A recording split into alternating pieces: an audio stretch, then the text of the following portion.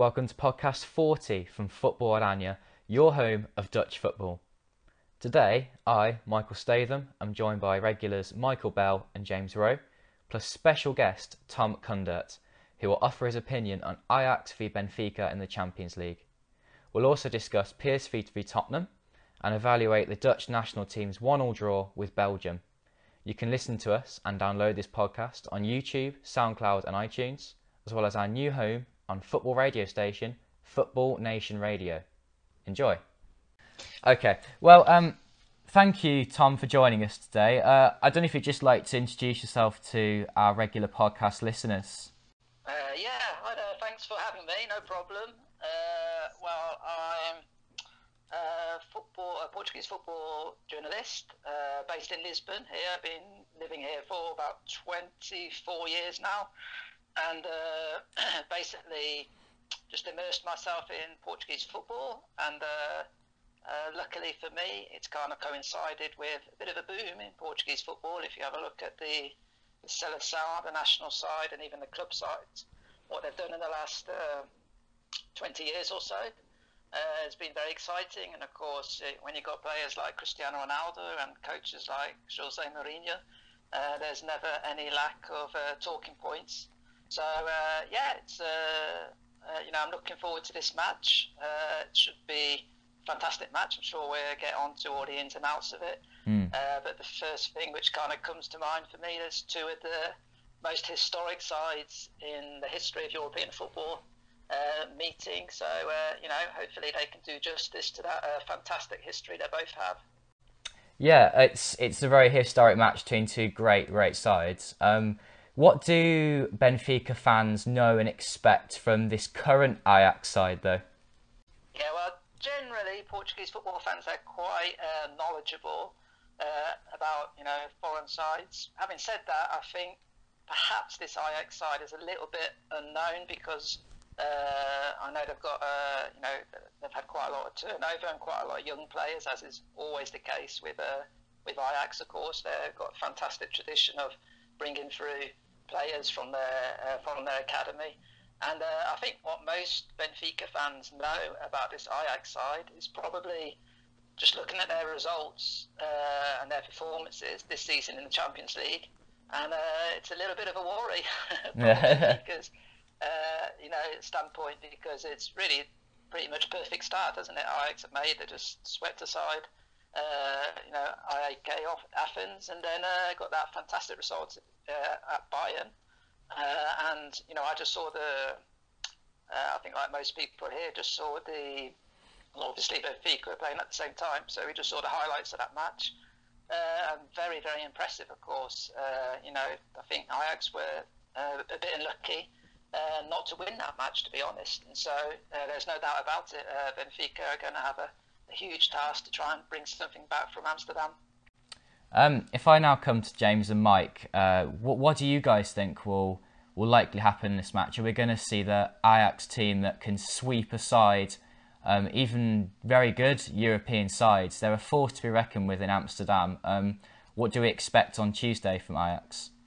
I think they'll use the same attitude they used when they started out at AEK Athens, where they showed so much passion and so much determination to get a positive result. But then again, Benfica are no AEK Athens. Tom makes a fantastic point about the rich history of both clubs. And, I do think the game will do justice. I mean, I managed to get a ticket for the match, and I look forward to attending on Tuesday. And since the draw was made, for a lot of people here in Amsterdam, a lot of Ajax fans, it's not just the fact they're in a group with Bayern Munich, they also respect Benfica and the rich history they have. I think it's going to be a real fantastic game that will do justice to the reputations of both clubs. And my prediction for the game is a 1-1 draw, actually. For me, I expect Ajax to take the game to Benfica from the start. If you look at their recent results, they're on great form, especially at home. They just hammered AZ Alkmaar a couple of weeks ago 5-0. They beat Heerenveen so easily yesterday as well, 4-0. They've got so much attacking talent. I think they're going to know that this is the game. This is the key game for them in this group stage, the home one against Benfica. If they win it, it sets them up to not only challenge Bayern for the top, but also they'll know that if AEK Athens aren't going to win a couple of games, so that if they win this one, it's basically assured that they'll be, in Europe, in any competition, either the Europa League or Champions League past the winter, which is what their objective was going into this. And I think this is probably the biggest game for Ajax they've had so far. I think the draw at Bayern was unexpected, and the win against AEK Athens was. I think this game is the pressure one for me.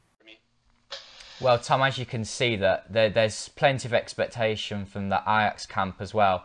And there's some really exciting players at the moment coming through and are leading this Ajax team. And they're also featuring the Dutch national team too. So are the expectations still very high with Benfica fans? Are they expecting to win this match? And what are the expectations of Benfica overall for this Champions League campaign? Yeah, I think that's a really good point made by Mike just a while ago, saying this is really the key game for Ajax, and I think it's the key game for both Ajax and Benfica, isn't it, really? This one and this double header, you can say. I think probably this double header will go a long way to deciding who finishes second in this group. With all due respect to AEK Athens, they weren't really particularly impressive when they played Benfica at home in Greece, and so I would be quite surprised if they if they didn't finish last in this group. Bayern, they haven't started well, but they're Bayern Munich, and with all the power they have, you expect them to probably win the group. And so these next two games I think they're going to decide it. If one side can take 4 points, I think that will probably be decisive.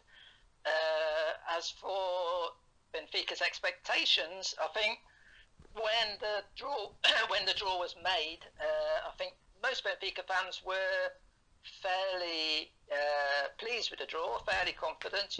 One very strong side, one pretty weak side, I think it's fair to say, and one probably at the same level as Benfica. And given that Benfica had an absolutely disastrous Champions League campaign last season when they lost 6 out of 6 in the group stage, I think this season most Benfica fans, they just want to kind of restore a bit of pride in the side, and I think they think they've got a chance.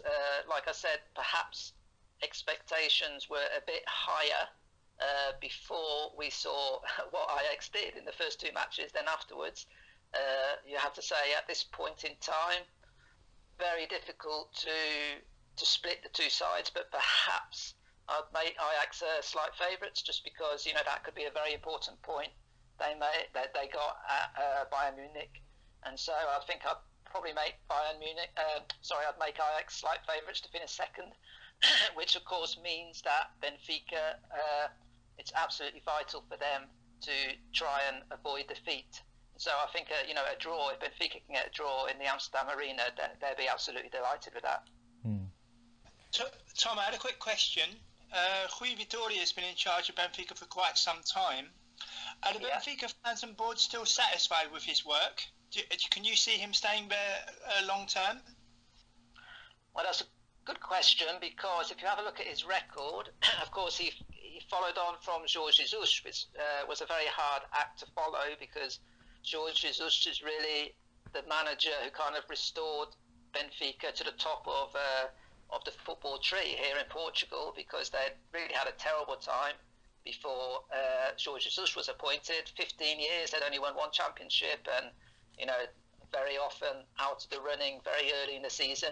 He came in, completely turned around their fortunes. They won the championship 3 times in 6 years, always challenging right to the end. Had some good runs in Europe, mainly in the Europa League.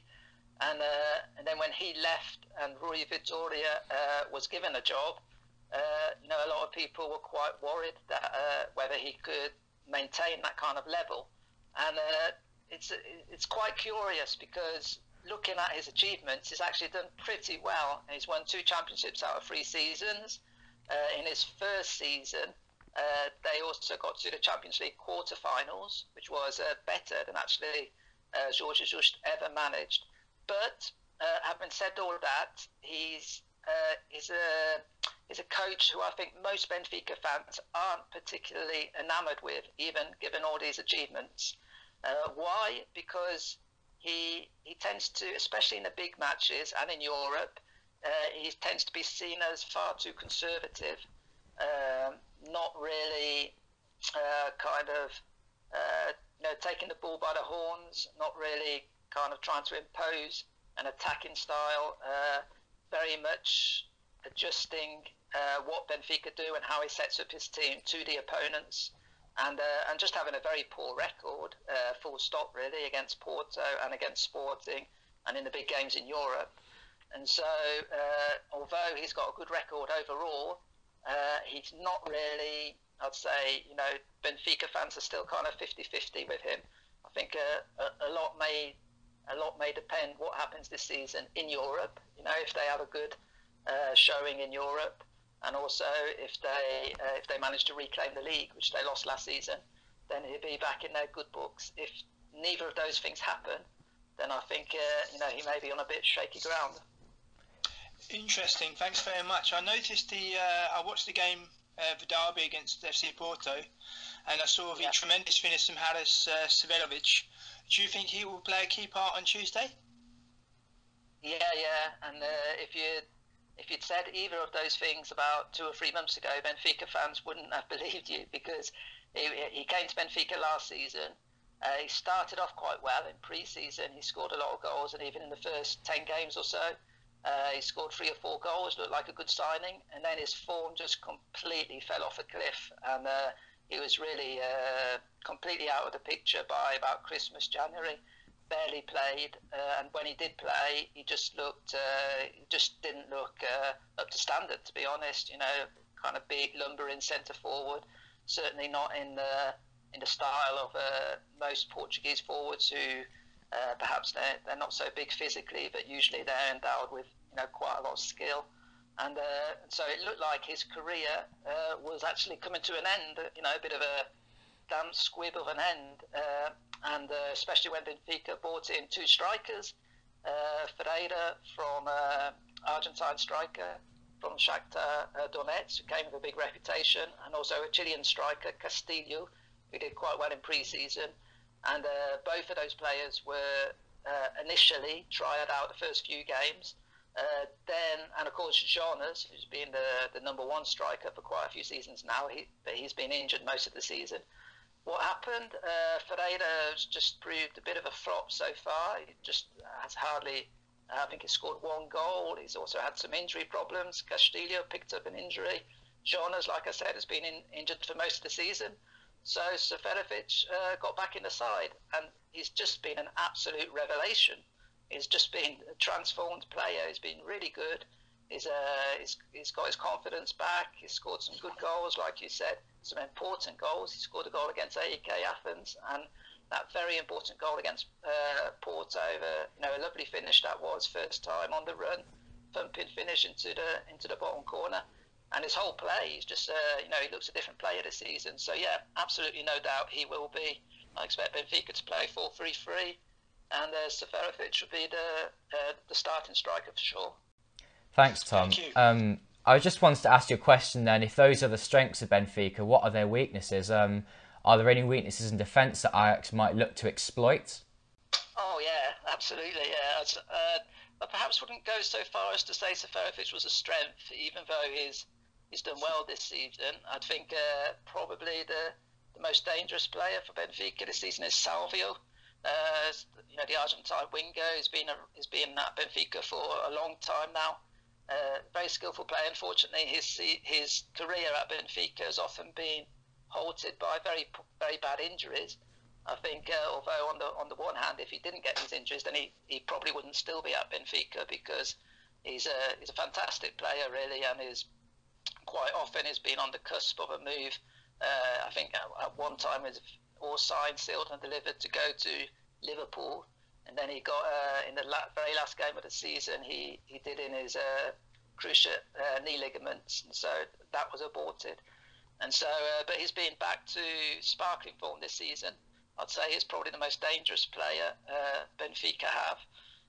As for their weaknesses, they definitely do have some quite obvious weaknesses, which Ajax might try to exploit. I think that the right back, Andre Almeida, he's a bit of a curious player because he's never really been a favourite of the Benfica fans and even the critics. They tend to give him a lot of a bit of a hard time, and I think most of the time justified. But he's been there for 5 or 6 seasons, and he's got that right back spot. He's made it his own. But for instance, in the game against AEK Athens, Benfica went 2-0 up, and then they just had a player sent off, got completely lost, and AEK pulled it back to 2-2, and they were a bit lucky to win that game in the end, Benfica. And Andre Almeida just had an absolute disastrous game, just gave the ball away time and time again, and the left winger for AEK just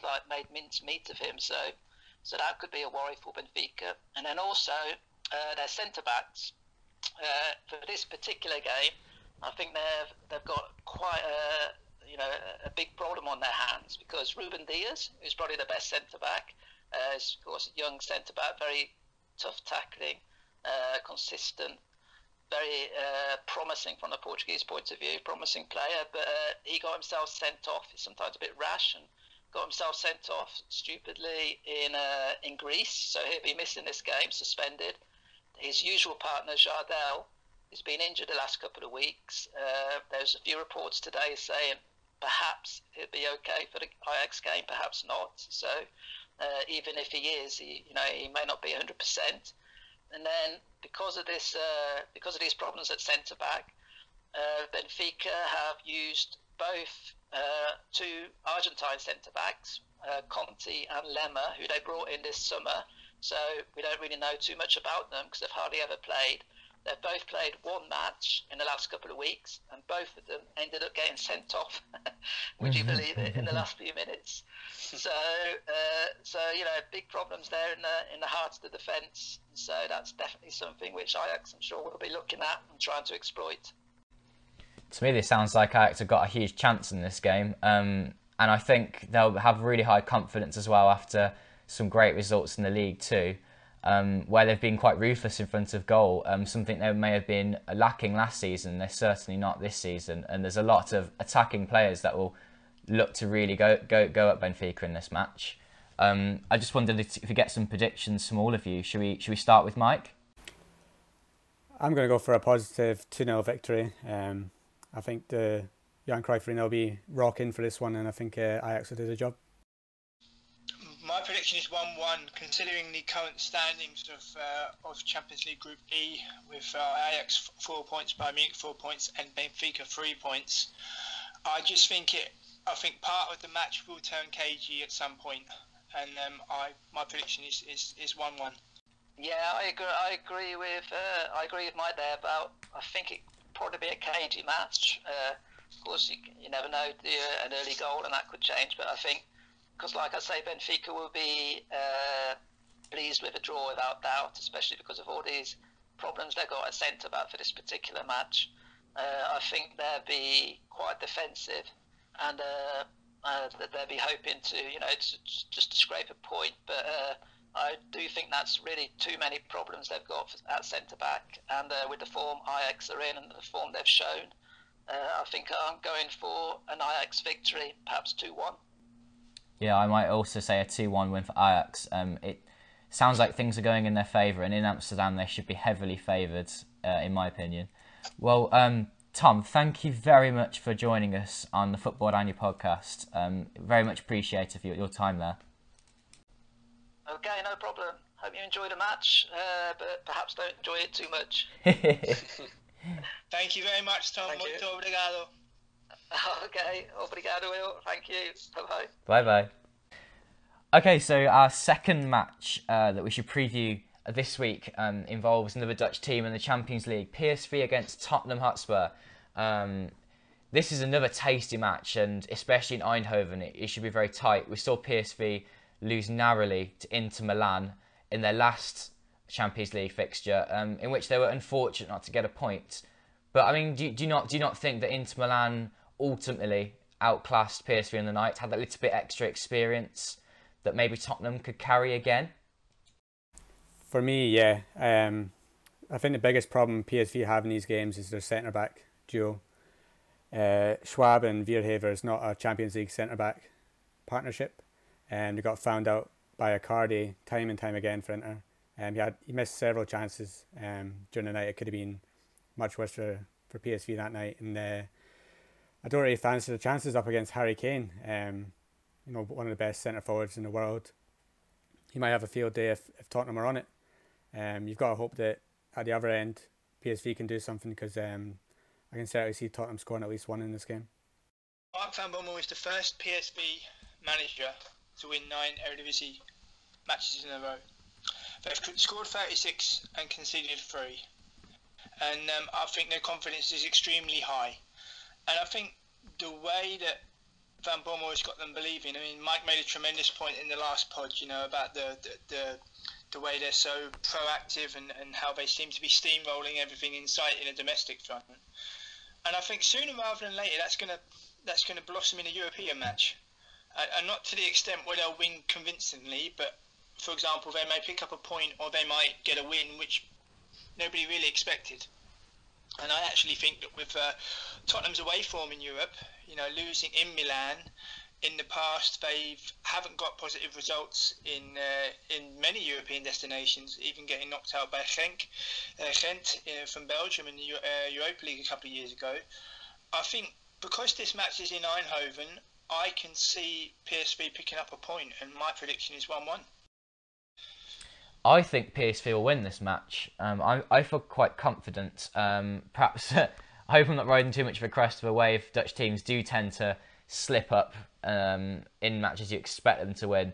But this does favour PSV. I don't think Tottenham have been the most convincing on the road this season in the league. I'm looking, since they lost away in Inter Milan, they beat Brighton 2-1. They beat Huddersfield 2-0 and West Ham 1-0. So they're not convincing huge victories, and I just think that if PSV can really apply the pressure, they can get some goals. And of course, you're looking at Harry Kane on the other end of the pitch, and I think Hendricks is going to have a tough time on his hands trying to keep some of these attacking midfielders quiet, especially if Eriksen plays. So we'll see how that one goes. But yeah, in terms of the league, just briefly, PSV 9 out of 9. That is such an excellent start. Is that down to Mark van Bommel? Is that what has he changed so much about this team this season? Winning mentality.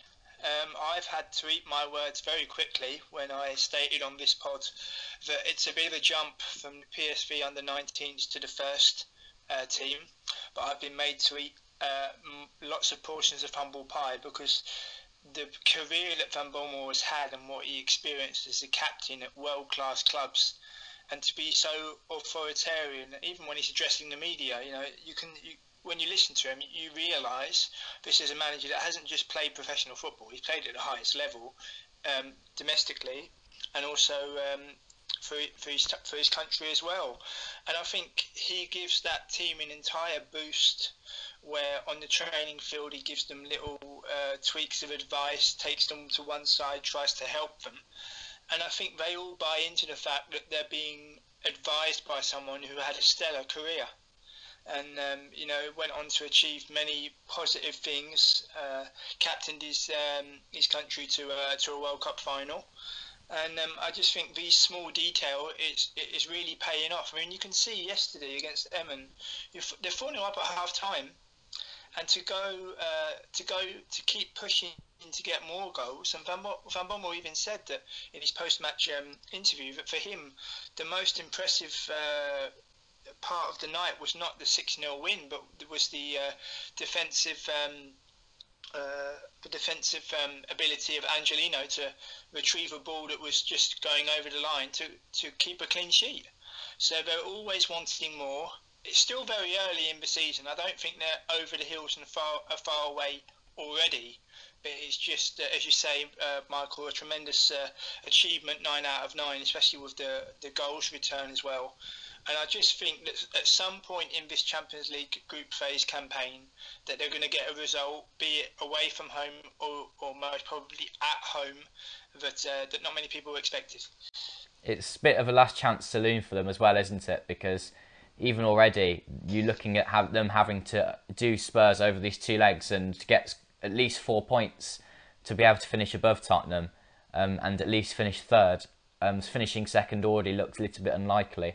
Not that it's out of the question, but it's already going to be a difficult task, isn't it, to finish anything above fourth place in this group?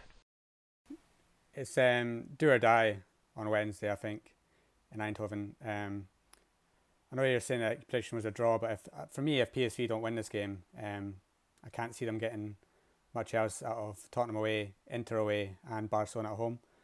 I know Barcelona haven't had the greatest start to the season, and Lionel Messi's injured, but you fancy them as big favourites for that one as well. So I think if PSV, they're so confident in the league, if they can take some of that confidence into the Champions League, get a result against Tottenham, get a win, which would then boost them against going into the away fixture in London. I think if they lose this one, then I think they're going to finish bottom. But for me, the biggest thing that Mark Van Bommel's done is he's got that front four clicking, and they've scored so many goals, but there's not one out-and-out goal scorer who's just run away with it. I feel like Luke de Jong's got 8 goals, Lozano's got 8 goals, Pereiro's got 7, Bergwijn 4.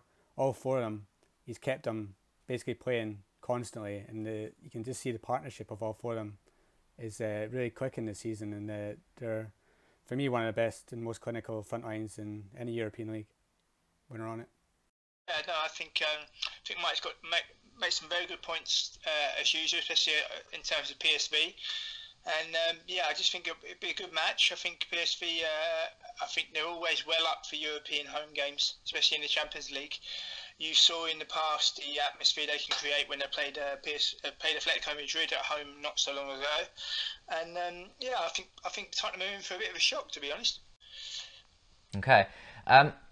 Before we talk about our last topic this week, I'd just like to point out a couple of results that happened in the Eredivisie this weekend.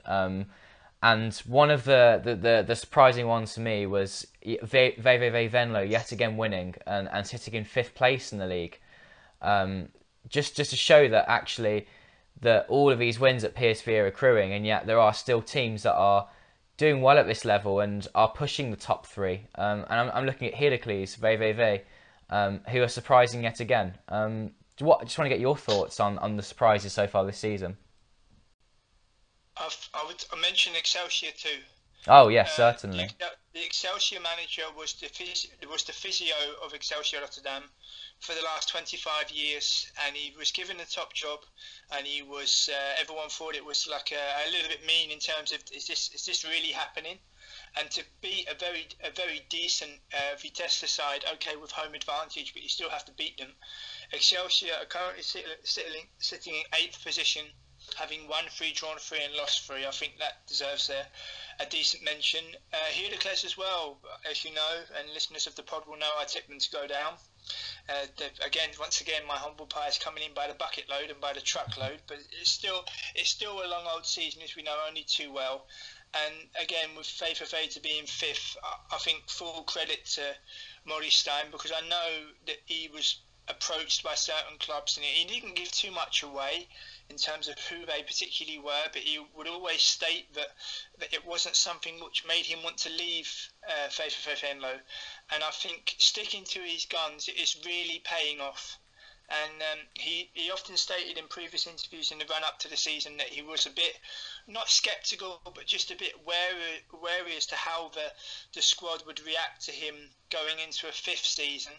But I mean, he's just so committed to the club. You know, you've got to remember he commutes from The Hague to Venlo every day for work and to manage the team. And I think sticking to his guns is really proving a masterstroke, really. And it'd be interesting to see how far they can go this season. Yeah, definitely. And it's good to see some different teams doing well.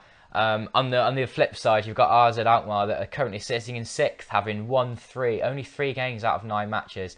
However, Mike, good news on Calvin Stengs this week in terms of AZ and the Dutch national team. Hopefully it's a really quick recovery now back to the first team. Yeah, he played for the under-23 sides in the 2nd division on Friday, won a penalty. Looked good, played an hour. I was expecting him to maybe be on a bench for the league tie at Utrecht, but they just want to give him a little bit more rest. But he should be back in the first team next week, and they desperately need it because that side is definitely lacking something at the moment. These players just aren't clicking like they did last year. They're missing Johan Bakash and Weghorst desperately. there was a lot of hype around Gus Till, but that seems to be falling flat now because they named him captain, but he's just not impressing anymore. He was left out of the Netherlands under-21 squad, which was big news in the Netherlands at the time. There's just something not going right there, and I saw the John van den Brom out tweets start again yesterday, and the coach is starting to come under pressure. Yeah, I think it would be wise for us to mention Groningen as well. To lose 5 out of the last 6, it's looking a bit ominous even now in terms of, I think in the next couple of weeks, Danny Buis may well be replaced. And I think it's critical for Groningen now that they select the right manager going forward. I stated on a previous pod not so long ago that when Danny Buis was appointed, Ron Jans, who's behind the scenes working at Groningen, that helped to appoint him, said that this is for the long term and this is what we want to achieve. But the fan unrest as well at Groningen, getting knocked out of the Kuiper Bebeke as well. It's all becoming a little bit too much. But very interesting about Van den Brom out tweets that Mike just mentioned, because I think that can be quite telling, and who knows, there could be some openings coming up in the new year perhaps. Yeah, and interestingly, Groningen's next fixture is PSV at home, so another really tricky fixture for them. And we're full circle back to PSV because some of their best young players at the moment are starting to get into the Dutch national team, and some of them played yet again in the Belgium 1, Netherlands 1 friendly fixture during last week. What did you guys think of that performance, and were you impressed with any of the players? Rosario made his debut. Yeah, for me it was another very positive performance from the Netherlands. I think they started slow. I think it's an aspect of Netherlands under Koeman. They seem to start slow but grow into games, and after they got the equaliser, they were, for me, the better side. I know Belgium took off probably their best players at half-time, the Hazards and Lukaku's, but in the second half I think the Netherlands were lucky at times not to win it. For me, Memphis was once again a standout, but I enjoyed what I saw from the debutants. Danjuma got his goal, he played well. Denzel Dumfries, I think for me, was the standout for both matches. He's the one that really impressed me the most, and I think he can really hold down that right back slot if he keeps playing like that, and he keeps playing well for PSV. It's just for me, it's just another exciting fixture for the Netherlands. It shows that we're once again on the right track, but it's important not to get ahead of ourselves. 2 big games coming up in November. If we win one of them, we stay in this top of the Nations League. If we lose both of them, we could get relegated and miss out on the top pot of the Euro 2020 qualifiers, which would be a disaster again. But it's all very positive heading into those games, and I think we can definitely do something against France. Yeah, I fully agree with Mike's points. I think that, to sum it up for me, I think every international break, I think the Netherlands are improving under Koeman, and you can't really ask for more, because we all remember the dark days under Blind and the difficulty with Advocaat as well, in difficult games, not winning, having no charisma. And Koeman has been in charge since February, and there has been significant progress since then in terms of wins against Portugal, and obviously winning against Germany, and going away from home against Belgium and not losing. And I just think Dumfries as well, to be 22 and to be so assured at international level already, is something very special. And I'd proclaim once again that he's come up through the traditional route of Sparta Rotterdam, Heerenveen, and now PSV, and it will give so much incentive to other young Dutch players coming through the domestic Eredivisie that they can do the same. Naturally, the attributes that Dumfries has helps, but I just think it's great that they're improving every international break, and we'll see them improve even more. I can't see them being relegated from the Nations League pool. I think they'll remain there, which will be a good sign. But regardless of when that Euro 2020 qualifying draw is made, they've got to really take on board, especially the away fixtures, because with the failure of the campaigns for Euro 2016 and Russia in World Cup 2018, in both occasions they took the away fixtures far too lightly in terms of away games in Reykjavik, in Prague, in Konyaspor, and then with the subsequent qualifying campaign in Solna, in Sofia, in Paris. So they will do well to, when the draw is made, to assess and be aware that they need to perform just that little bit better, especially away from home against even mid-ranked nations, to assure their place at Euro 2020.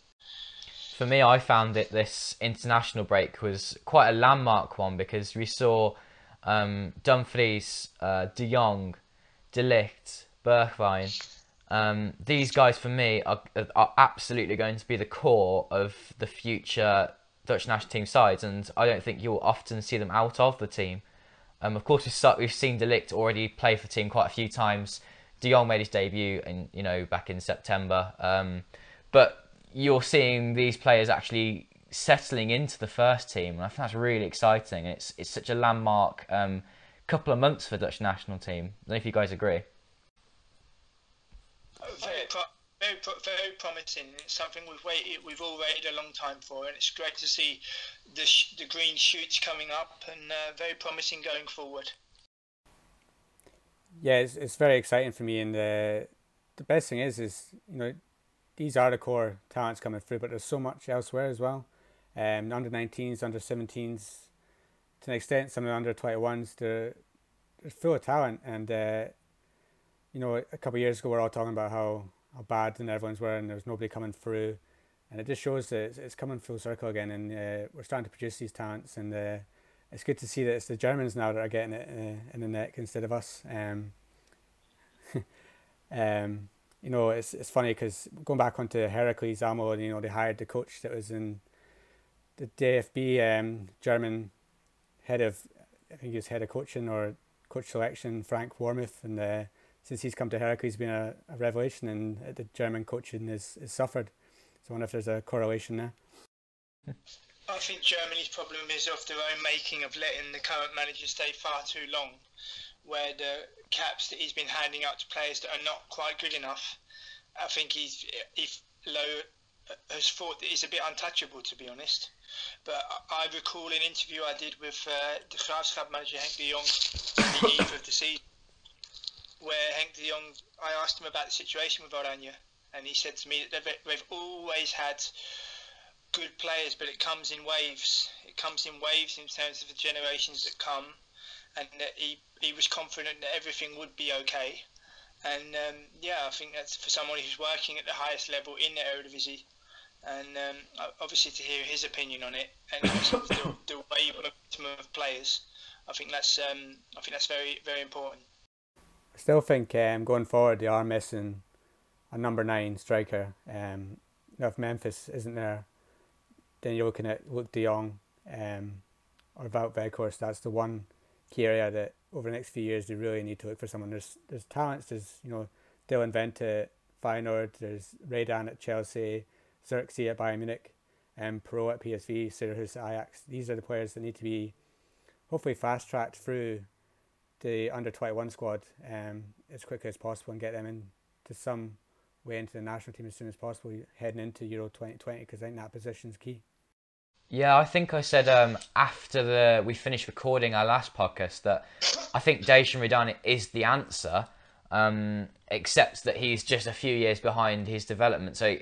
Not behind, but his actual age. He's doing really well for his age, but is he going to be old enough, mature enough, good enough by Euro 2020, or if not, the 2022 World Cup? Football goes really fast. We've seen that with Rosario, for example, of how quick he can get to this level. Can Redan do that as well? Can he get into the side by the time he's 20, for example, or will he still be too young? For me, I think he's the answer, and I think he's the one that needs to be fast tracked and developed further at club level and at international level to make sure that he's ready to be that number 1 striker. Well, there's some stories coming out around under 21s. He obviously failed to qualify for another European Championships, and one of the big questions was around selection policy, as to why he was still picking players that weren't actually going to be, that are past age group or past age level for the next one when because you weren't going to qualify. He picked like Bart Ramsar, who wouldn't be available for the next qualifiers.